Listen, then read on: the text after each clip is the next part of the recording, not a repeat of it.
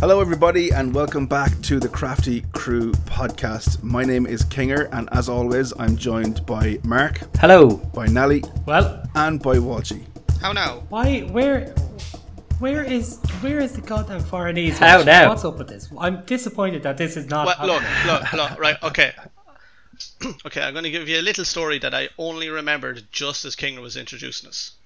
I had a little discussion with a friend of ours, and he was like, "Walshy, I miss your intro, your hello." I was like, "Oh, I'll make sure to do that next time." And then literally, as Kinger was saying, "Welcome, Mark," whatever, I was like, "Is there any way I can say hello that I can think of right now besides bonjour?" You could have even said it in Irish. Like, I don't know what hello is in Irish. Dig a ditch, man. Dig a ditch. I genuinely haven't a clue. What is it? Maybe we should dig a ditch and put Walshy in it, huh? This week we are heading to Laois and Kilkenny. So which one of you has switched this week, lads? Yeah, so I have the Ballykilcavan Long Meadow IPA this week from Ballykilcavan Brewery in Laois. They're based there near Stradbally in Laois. It's a pretty cool place. I was looking into it, man. They've had this farm for over 13 generations. The same farm since 1639.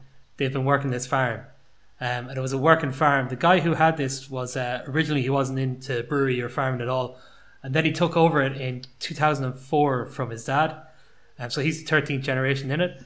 And then a while ago, they decided that they're going to put in a brewery because they make, Ireland's famous for its malted barley, and they make some of the best in the country. So they do. They grow some of the best there.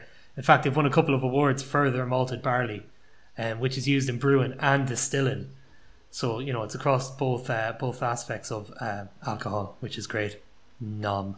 But so they've got a heap of they've got a good few awards, and we're planning on kind of opening up for the farmhouse and everything as kind of a tourist place, because it is a working farm as well.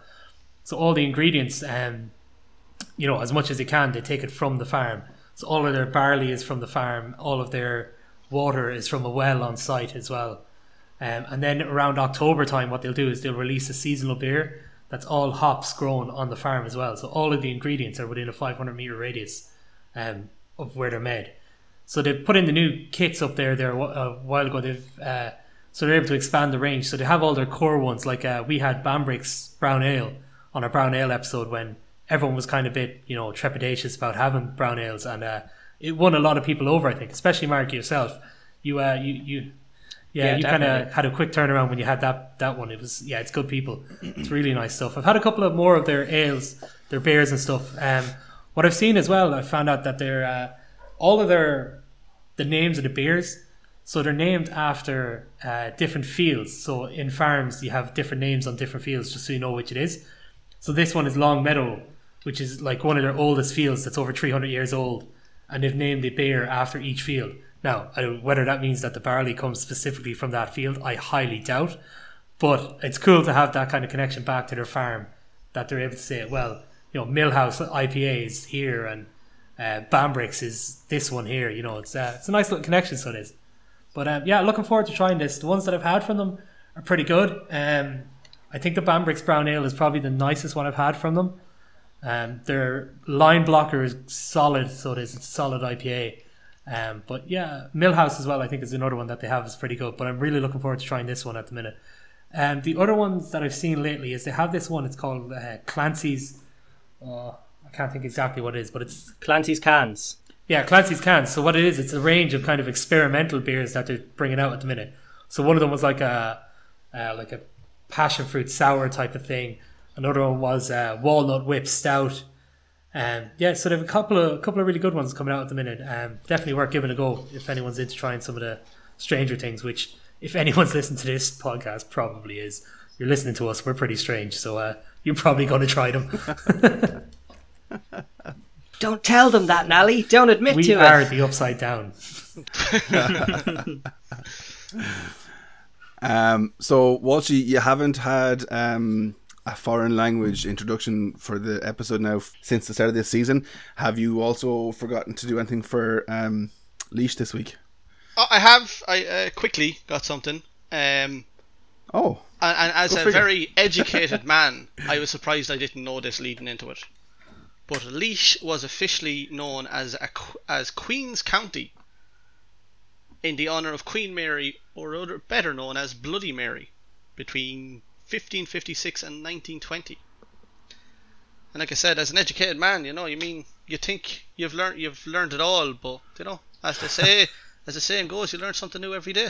You absolutely Googled that one when I was talking, didn't you? No, I Googled it before we started. There's a big difference. Okay, fair enough. We'll allow it. Mark, where are you bringing us this week? Yeah, so let's take a little hop, skip and a jump over the border to Kilkenny. So it's kind of cool. We've had some episodes this season where we've had new breweries, but Sullivan's Brewing Company, like Ballykilcavan, has really deep roots. So in 1702, the O'Sullivan family established a brewery in the Maltings in Kilkenny. It went through loads of different generations. It was a real right in the heart of the city community brewery. They were a soup kitchen for people regardless of religion during the famine. There was a big fire in the late 1800s where the whole community came together to save the brewery. They were really tied to the heart of it. Unfortunately, in 1922, it shut down after World War One. Kind of got lost a little bit. Then there would have been, like Smithwick's, and would have been becoming very big in Kilkenny. Guinness had a brewery there for a long time. Only recently closed in 2014, I think, where all the Smithwick's was previously brewed in Ireland. And in 2016, then they kind of reopened. So the Smithwick and O'Sullivan families came together they attempted to launch the Kilkenny Brewing Company, selling Sullivan's beers. But Guinness, who make Kilkenny beer, quickly put a legal end to that, a little bit of shenanigans. So Diageo took them to court and forced them to change their name. So they went with Sullivan's Brewing Company. They're, really, they have so many ties to the heart of Kilkenny. I'm really rooting for them and hoping it's really good beer. They were the first ever Irish beer. So their Maltings Red Ale in 2017 was chosen as the best ale in the world at the Burton-on-Trent International Brewing Awards, which are like the Oscars of the beer industry. So over 1,200 beers. Now, I'm not sure if it's 1,200 beers in the whole competition or 1,200 ales, but they won the best ale for their red ale. So they also have some awards. So we've got a really kind of steeped in history, prestigious couple of breweries today. Yeah, that's pretty cool, man. And especially that you're saying it's the Burton-on-Trent Awards. That was way back in season 1 there, we did an episode on IPAs. And Burton-on-Trent is kind of where the best IPAs originated from, apparently. Something about the water there being a certain water chemistry in that area. So yeah, these the awards have been going since 1886. So for it to get to kind of 2017, 2018 without an Irish winner in any category, and then Sullivan's kind of to take home the gold for us, it's a real kind of good achievement for them, and we should all be proud of them as Irishmen. So for once on this show, we've actually got some historical things going on. This is weird. Don't worry, Nally. Walshy's now going to say something about Kilkenny. Undo all the good work I have just tried to do. Undo all of it, yeah. No, more than kind of last week, I had a kind of thought process in my head of how a county came up with their name. If you say they killed a guy called Kenny, get the fuck out. Are you going to say that Matt Parker and Trey Stone designed the county? Oh, sorry lads, my internet is going. I'm going to have to sign out. You have to fucking shitting all over my idea. Bastards. I had a good build up and everything. Fuck it, move on. Bastards. You were actually going to... Walshy, we're going to have words now. Come on, it was fairly obvious. But I was trying to make up a back story. It was pretty obvious. Of course I was going to Kilkenny. It was the two boys were in Kilkenny on a holiday and they met this guy and we're going to... You're still doing it. You've told us you're not going to do it. We've ruined it. Yet you're still doing it. But I was they're going to have a nod to their friend in Kilkenny, and we're right, okay, we're going to kill off a character regularly in this, and we're oh, what if we kill Kenny and it's a nod to the county? But sure, there's no fun in it now because you're after ruining on me. It's the only thing I have every week, and you won't even give me that anymore. Fucking bastards. That is simply incredible. On that well, note, where before we go on, Kinger, I'd like to just to make Walshy feel a bit better. No, you won't. Go away. So a long time fan of the podcast, our doctor from Newcastle friend, who Walshy had a certain disagreement with, when Walshy was claiming to have a PhD in bollocksology at one point in his life. But he talked to the Royal College of Surgeons of Ireland, and they are willing to recognise your PhD in bollocksology for a nominal fee, of course. But congratulations, Walshy, on this great achievement. Can I get that printed off? Because I think that'd look cool on my wall. Yeah, money first, baby. Then you can get it. I mean, how much are we talking? Like, off the price air. of a postage stamp? Off the air. DM me. you have to make a sizable donation to the Eamon Dunphy fan club. No. Oh, No. this guy. It's about 63,000, baby. About 63,000. No. Right, where are we going to go first? So we're going to kick off with Ballykilcavan's Long Meadow, Kinger. So let's crack them open, boys. Past the first test, it hasn't exploded. So guys, it's nice to get back to our craft beer roots and be drinking a straight up IPA. No messing about here today. It's got a lovely golden colour to it, and a little bit of a sweet smell, but you can still kind of get the bitterness in the smell. Yeah, definitely. It's not overly hazy either, and from looking at it, it doesn't look super carbonated. I haven't tried it yet, but definitely there is that sweet smell that you're getting there with that malty background. It's got really good head retention as well, just to point that out. Like, Do ye... No, or maybe need to let it settle a bit more, but do you kind of get a hint of banana in it? I think that might Yeah. be the sweetness. Yeah, definitely, man. That's actually a great shout. It is kind of just a little bit there. I haven't tasted it. Just off the smell, I thought I kind of got a little bit of banana.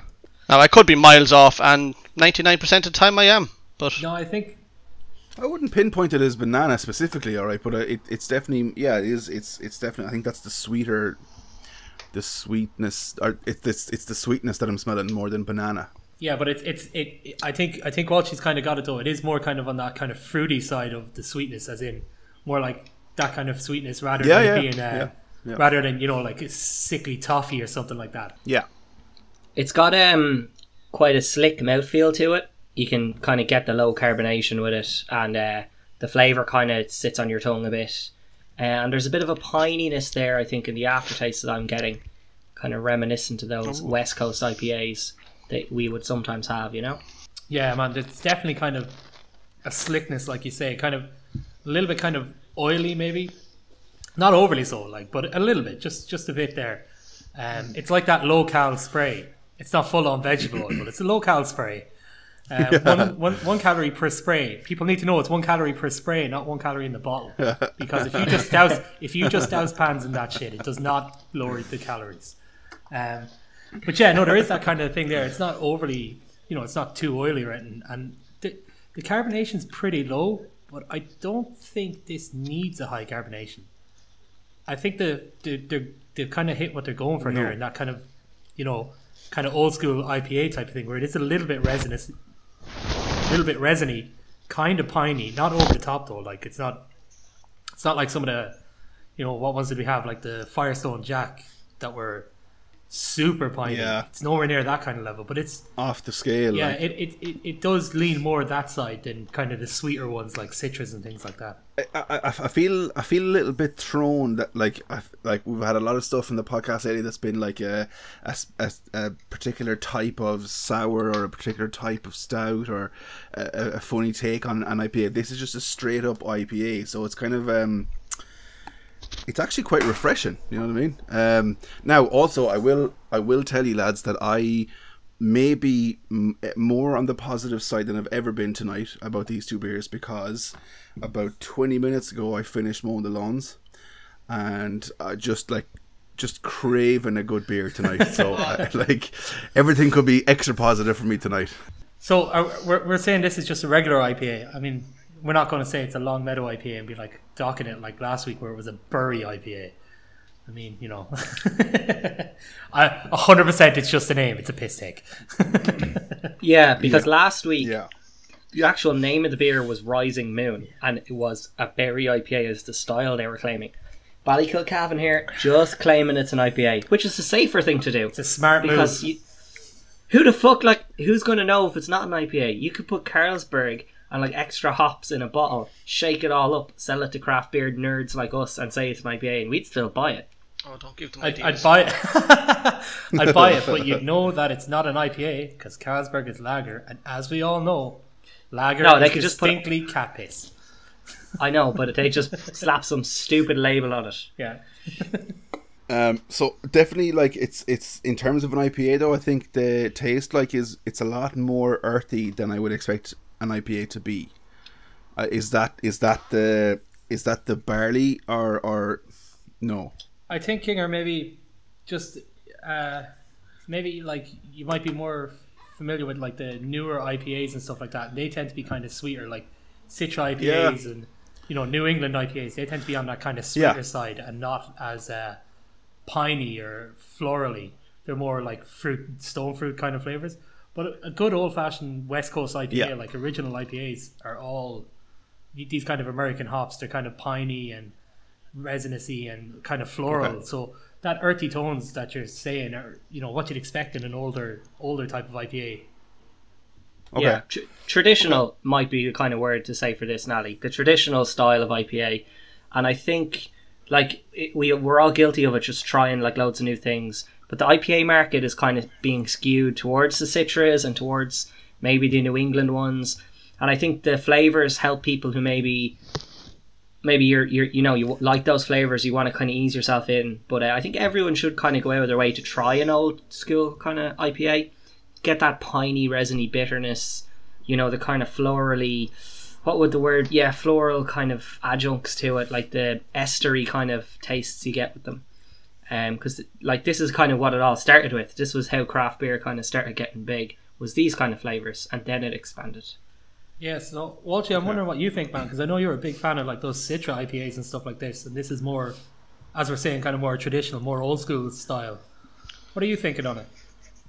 Yeah, I'm not, when I said at the beginning, I kind of get that banana type of a smell off it. I think it's fairly standard as IPAs go. There's nothing magic. There's something there. Maybe it's the pininess that Mark was on about, or something like that seems to be strong enough at the end.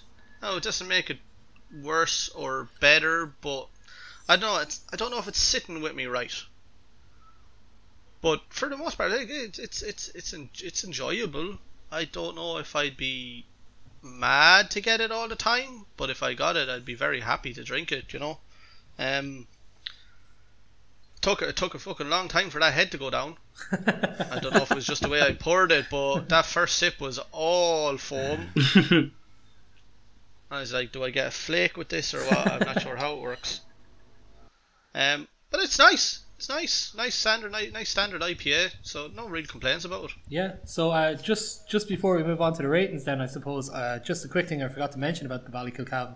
So the Walsh family are the people who brew it there in Laois. So Walshy probably related to you. If they're from Laois and they're Walsh, they might be related to you.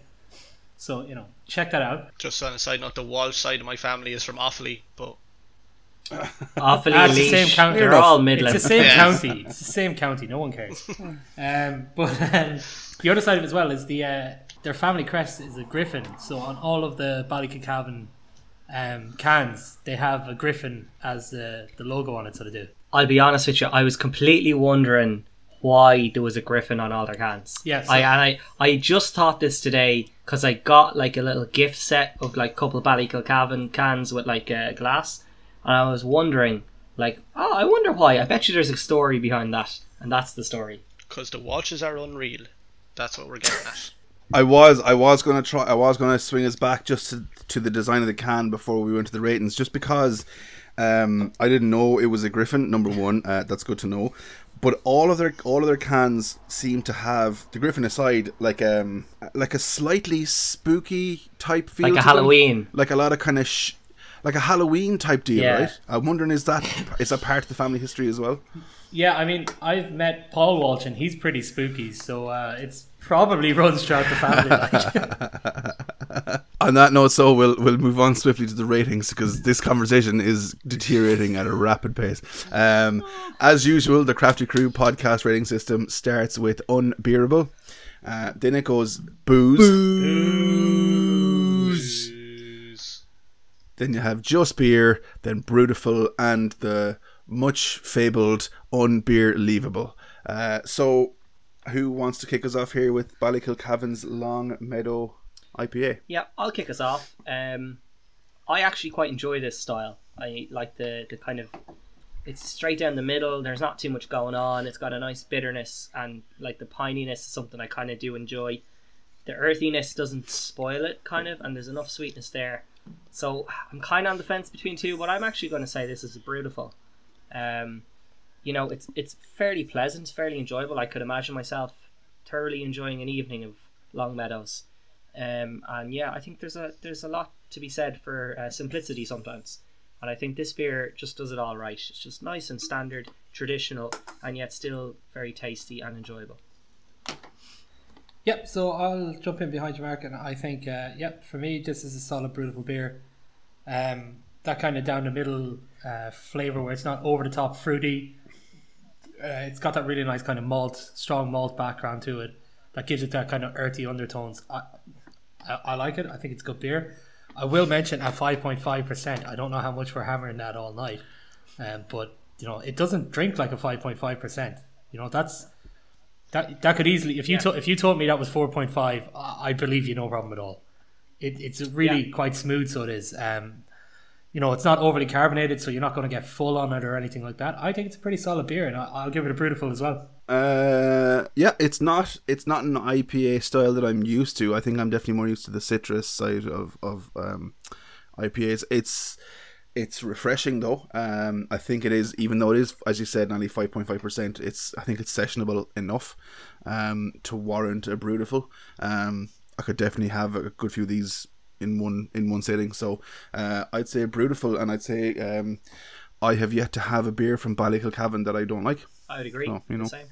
consistency is key. I think I was on the same lines as Mark there. He was like between two, and I have been as well. And as I was saying earlier on, there was something about the, like, whether it was like a pininess or an earthiness or something that nearly felt nearly too much. But as you kind of kept going, you kind of, well, not to say kind of get used to the taste, but you get more familiar with it, and it's enjoyable. And the one thing I kind of enjoy the most is, you know, in a pint glass you're taking a drink, and as your nose is kind of in the pint glass, you get that smell, that kind of fruity banana, or whether it's banana or not, but to me it smells like banana, is very nice and pleasant. And then as you take the drink, it's just a nice beer. It's a nice IPA.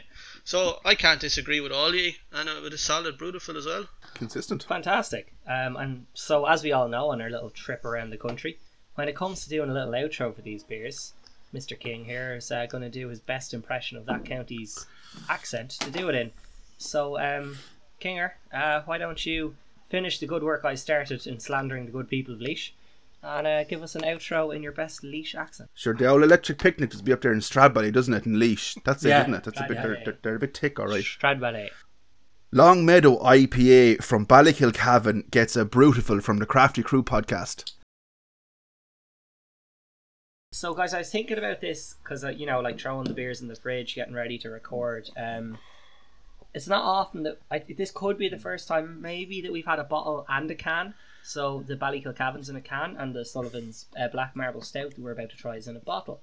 And I was just thinking, like, my girlfriend has told me this thing before where it's like, she thinks bottles feel fancier than cans. I don't know, for whatever connotation she has in her head about it, that maybe like a bottle is not something you drink on a green with like load of your mates when you're 16. She obviously, you know, didn't have a normal upbringing, if that's the case, because you'll drink what you can get your fucking hands on at that age. But what's your opinions on it? As I've gotten a bit older, I've kind of been like, yeah, you know what, I kind of enjoy giving people bottles when they come over more than like cracking a can and pouring it and having to clean the glass and stuff. So what do you guys think? So I'll let you know what I think. I think the reason you're not allowed bottles when you're younger is because you're thick and you'll murder each other with them. And they're much harder than cans. If I hit you with a can, it's probably not going to kill you. If I hit you with a bottle, 50-50 chance. And if the bottle doesn't do the job, after I hit the bottle off the ground, there's a solid 90% chance. So, maybe when you're younger, it is a fancier thing for people who are, a little more together, let's say. But no, I think, yeah, as I kind of got older, I don't think it really matters, man. I mean, a lot of craft beer is only kind of, they tend to can them because it's an easier process for transport and delivery and things like that. It's an easier thing to do. And when your margins are low, like generally the craft beer community has, because, it's not a huge, it is a growing market, but it's not there yet. You're better off to go with cans. It's easier to do. I think with bottles, yeah, you do tend to see some of the like limited edition stouts and stuff like that. They tend to be bottled rather than canned. And, I think just there's probably something about them that they just look better after a while. Like can designs are class, but if you have something that's kind of fancy, you want it to look good, you're going to stick it in a bottle. It might look that bit better, especially if it's something like a stout that you can age for a while. You're not going to have a stout there sitting in the corner like some of the cans that we see where it's just, God knows, a mouse in a fucking mousetrap with an electric pole shoved up its arse or something. I don't know. It's not going to look as well as it looks in a can as it does in a bottle. I would think that it depends what you're drinking. So a bottle of wine is going to look fancier than a can of wine. No. Depends on where you're from. You mean a box of wine? No, either or. Either or. Beer is the one thing. Okay, well, like a bottle of whiskey is going to look fancier than a can of whiskey. I'm just trying to put like something that you wouldn't put in a can, like in that situation. Do you know what I mean? So like, shit on it, beer, I think it. well, how about this? The glass bottles of Coke look a lot fancier than a can of Coke, or even a plastic bottle. They taste different as well. They taste better as well. So I did a student placement in Coke, and they contend that the reason the glass tastes different is the glass bottle of Coke is the actual flavour of Coke. That glass is chemically neutral, and so it doesn't leach into the flavour, whereas cans and plastic bottles do leach slightly, and that's why they taste slightly different, because you're getting a little bit of the can or a little bit of the bottle by the time you drink it. So the glass bottle you would get in, say, a pub, because you kind of only really see them in pubs these days, maybe in special offers in supermarkets. They're like what Coke is supposed to taste like, supposedly. So would you think that cans might slightly alter the taste of beer then? It's possible, yeah. That especially if a beer's been maybe canned and then a month before it's on a shelf and then a month before you buy it and then you don't drink it for a couple of weeks, like 3-4 months before you're consuming it. Like, that's a long time. Any little bit of dirt that's on the inside of the can, or even just the metal itself, will slowly leach in, As we know, and not to throw a bit of something on myself, but I have recently got a new job, and I've always wondered why a lot more places go cans than bottles. I always assumed bottling beer would have been easier, because it's a lot more accessible if you're doing home brewing and stuff like that. But I also have a newfound hatred for bottles. Because as Nally pointed out, bottles do not travel well. And they're just awkward and an absolute pain in the hole with packaging. So I have an absolute hatred for anybody that orders bottles of beer, because it's just awkward sometimes. So if you were in my house, Walshy, and I said, you know what, my mate Walshy's over, I want to, put on a bit of a show for him and be a bit fancy, I'll get him the nice bottle of piss beer that I'm going to give him instead of the can of piss beer. Would you take that bottle and smash it on the ground and say that bottle didn't travel too well there, did it? Well, no, you see, if it didn't travel too well, it wouldn't have made it to your house. That's what we're getting at. But now in saying that, I'd also, if I'm drinking in someone's house, I'd get a crate of beer and it'd be like 20 bottles. And sometimes it's just easier to drink bottles of beer because there's less in it, and you can do it at a vaster quantity. Yeah. Cans can be a struggle because there's a lot more in them. But as just travel wise and stuff like that, they're just like, there's a strong percentage you're getting that package back and there's broken glass, and that's just why breweries don't do it as much as cans, because if you're shipping them off in a lot of these places where we even buy beers, cans are a lot more common than bottles because there's a decent chance the percentage of a broken bottle is a lot higher than a burst can. Actually, there's a question. You talk about Guinness, and I've always said it's like I can't imagine Guinness in a can being remotely close to draft Guinness. But in relevance to a bottle of Guinness, where would you put that between the three? Is it nicer than a can? Is it worse than a can? No, bottle is the worst. I would have to Oh, really? agree with Kinger. Yeah, the bottle is probably the least Yeah. nice for me, anyway. Would that be? But it's not. Would that be down to the fact that I can't remember the name of it. The ball, No. The widget, yeah. the widget. The Thank you. widget. I don't know. Is that in the I have bottle? no idea. Saying that, my mother and all my aunties do a lot of baking around Christmas, and they won't put a can of Guinness in the pudding. They'll only put a bottle. It's, the bottle is The better bottle, yeah. quality, apparently. I don't know. That's like an old wives' tale. I guess. I've actually noticed that over the years that people are like, oh, I'm making a porter or cake or something, but it's always a bottle of Guinness rather than a can, which is quite interesting. What I am really enjoying is how long this conversation's going on and how much of a pain it's going to be for Kinger to edit. And you can see him shaking his head like, what the fuck, lads? We said we'd keep it short. This is me just like wrapping it up. Just left. I had to turn on my light. It's getting dark. It actually gives us a nice segue into our next beer because it is a bottled stout. It's Sullivan's Black Marble Stout. So, crack it open. Now that whole conversation, actually, I'm not a fan of stouts, and I'm not a fan of stouts from a bottle. Oh, So this is right up let's your see how alley. this So. goes. One thing No. Yeah, one thing historically, Kinger, you've mentioned that you don't like about craft stouts is that they're all mad flavors and stuff, and they're all they push the boat. But this one is isn't, just a which stout, already. yeah. Now it does say, if you Yeah. read the label, enjoy the taste of a traditional bottled Irish stout with roast barley, chocolate and wheat malts and choicest hops. So I guess they're kind of calling out there's a little chocolatey flavour there, but they're not gone for anything extreme. But that chocolate malt and roast malt, they're things that tend to be in a lot of Irish stouts anyway. I wouldn't even. It's just that's just the name on the malt. It's not overly. It might be a little bit sweet or something, but it's not going to be going for that full on chocolate flavor, I'd say. Now the look of it is it's pretty dark as stouts tend to be. It's not like some of them that are just very very very dark brown. It's a proper black stout. Oh no, that is like Not a see little, through not in even the a little. slightest, It's like, proper tar looking. Oh, God, The head's pretty good. The head's it's with some stouts you get that kind of off white color where it's kind of gone a bit browny yellow. This one isn't. It tends to it's more white than some of them that tend to go that little bit kind of yellow. It's kind of stayed, well for me anyway, it stayed that more white. And it smells like a freaking stout. Yeah. So interestingly enough, we're all in video chat and I can see Nally and Walshy's pints. And my pint, the head was very little and almost immediately has just disappeared completely. Yeah. So I don't know, have I gotten maybe a little bit of a flat bottle or I something? think Kinger's is the same. Mine's the same. Yeah, maybe it's just mine's the same. Yeah. glass choice, I suppose. So getting back to Sullivan's medium head. You won't be able to say head without laughing anymore. This like I always do it, and I know it's at my own peril, but I always compare a stout to a Guinness, and a Guinness I know is a creamier.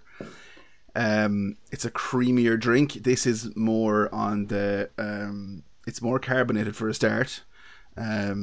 Although when you taste it, it's not as busy on the tongue as I thought it was going to be. It's a lot more pleasant than I was expecting. Oh, that's a good thing. That at least you find it more pleasant.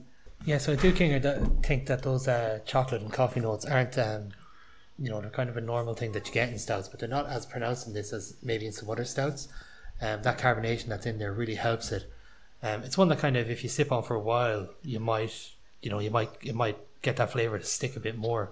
But luckily enough, the carbonation clears it, and it's one that's pretty solid. So it is. Yeah, it has. In terms of the aftertaste, like it's like a little bit of a waxy coating on your mouth. I feel like it kind of it's kind of hard to describe. So like this might be the stupidest question ever, and I might have asked it before actually.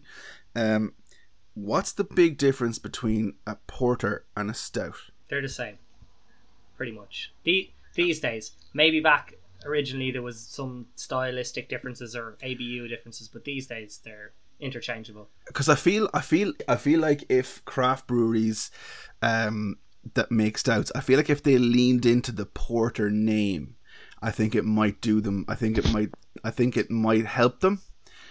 I think trying to take on the world of stout, I think, is a tall order. So this week's Mark throwing shade at a large multinational corporation.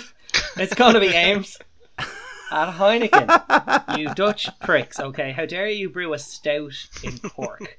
Okay, Island's Edge, guys. I don't know if you've seen this, right? They're releasing a Heineken stout, Island's Edge. And you know what? Fair enough. You want to do a stout, that's fine. But I don't know if you've read their press release. I urge you to Google it, because in it they say that the stout market in Ireland is stagnating and there's no options for stout drinkers apart from a main three stouts. Them kind of hinting at, Murphy's, Beamish and Guinness. And reading that as a craft beer fan, and the literal 50 stouts I have of all crazy flavours and different styles in my press, I'm like, screw you, Heineken. Stop trying to get the masses of the people. They've just come in and they're like, oh, we're going to do Island's Edge. It's like Guinness with like Hop House and Rockshore. Well, Hop House especially. It was their way of kind of saying, oh, there's this craft beer scene and people maybe aren't sure how to get into it. Oh, but Guinness are doing Hop House. That's like a craft beer. I'll have that. And they're trying to take away from the craft beer market kind of. And I don't like that. And it was just a very, if you read the press release, It was a very, not derogatory, but it was a very condescending press release for all the amazing breweries out there who are doing their best to produce stouts and brew for the sake of brewing. And I just wanted to take a second and just thank those breweries for all here. notable exceptions or exceptional beers like Astral Grains from Lineman that we had here recently.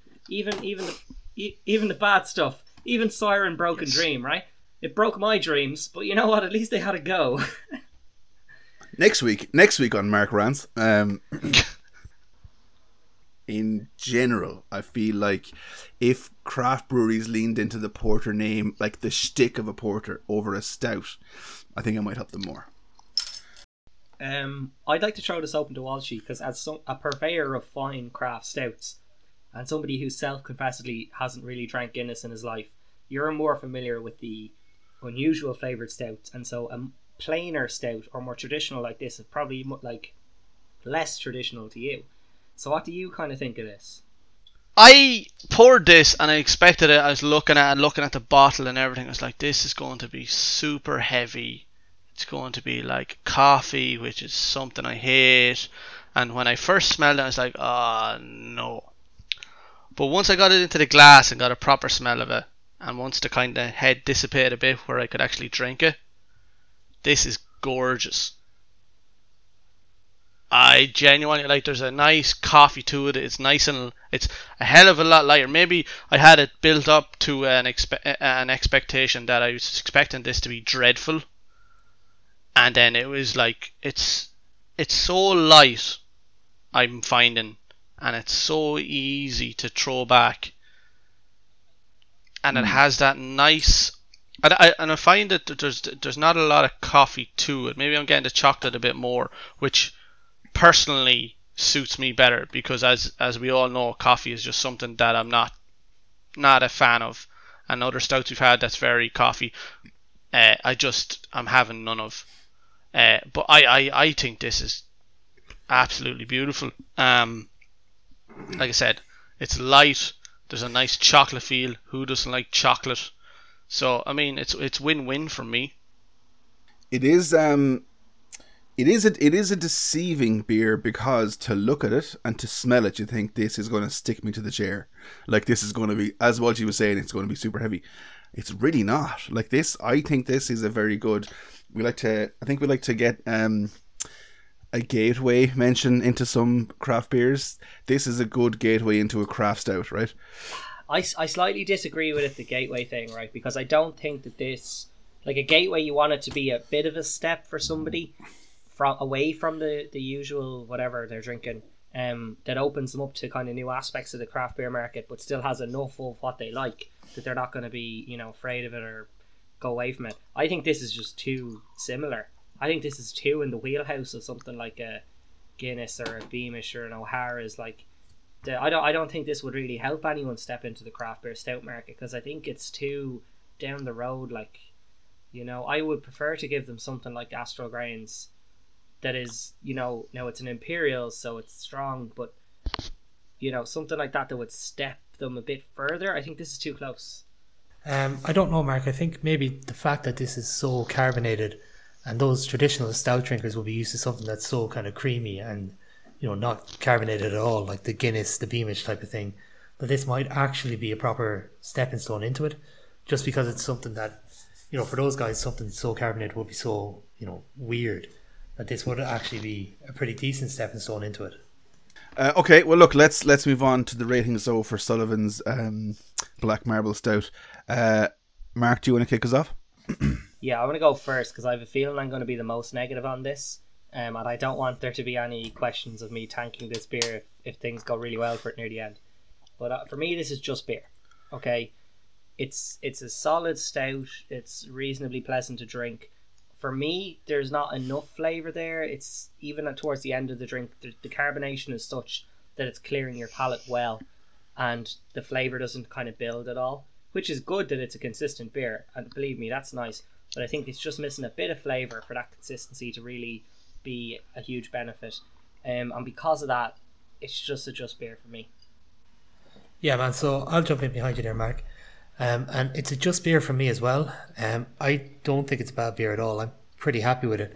I think the carbonation is nice. I don't think, you know, those kind of subtle flavours are nice to me. I don't think they're over the top. I think they're a good way to get into it. You know, if someone hands me this, I'd be happy out. I'd be happy out to try and sit there and drink these all night. You know, if you have this on draft, I can't see a problem with it. But it doesn't stand out enough to get higher than that. You know, it's solid. There's nothing wrong with it. But yeah, I just don't think it stands out enough to be higher than that. I do like it though, and yeah, just beers, I think, is a fair place for it to land, in my opinion. I was expecting to give this a booze before I tasted anything at all. So just because it's a bottled stout, is there positivity? I know, just because it's a bottled stout. So like, it's, as I said earlier, it's deceptively light. It's deceptively,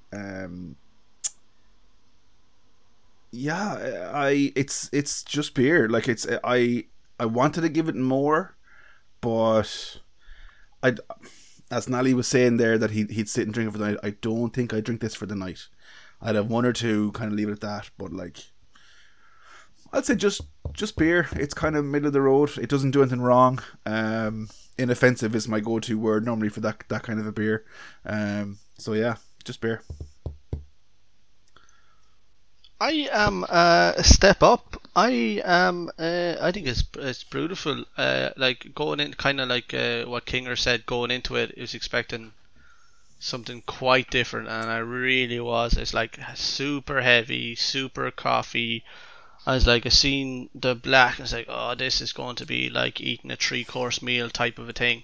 And it's the polar opposite. It's a nice light, and as we know, I like them kind of salted ridiculous caramel, stouts, coconut, you know, Mexican hot chocolates, these kind of mad stouts. So them kind of traditional stouts I wasn't too gone on.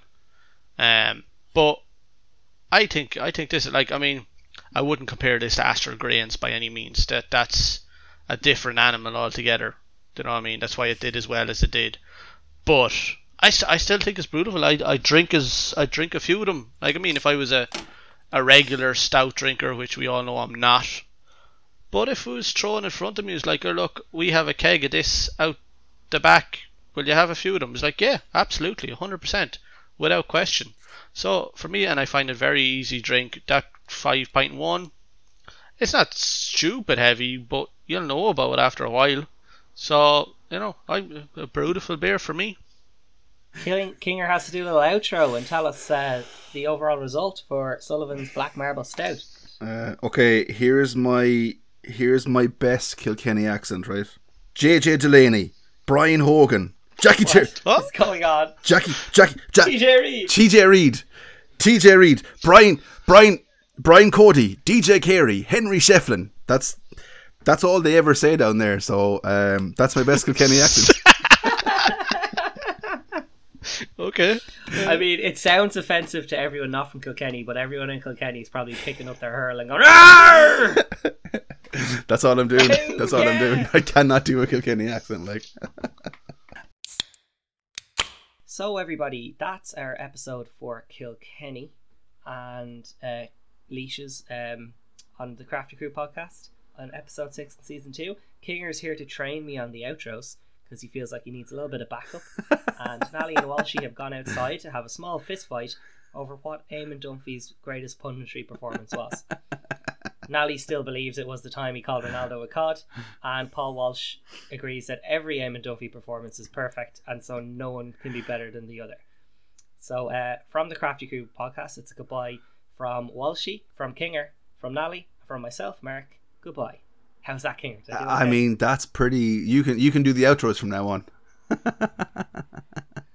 I've no time to be fist fighting Dumpy, so or about Dumpy.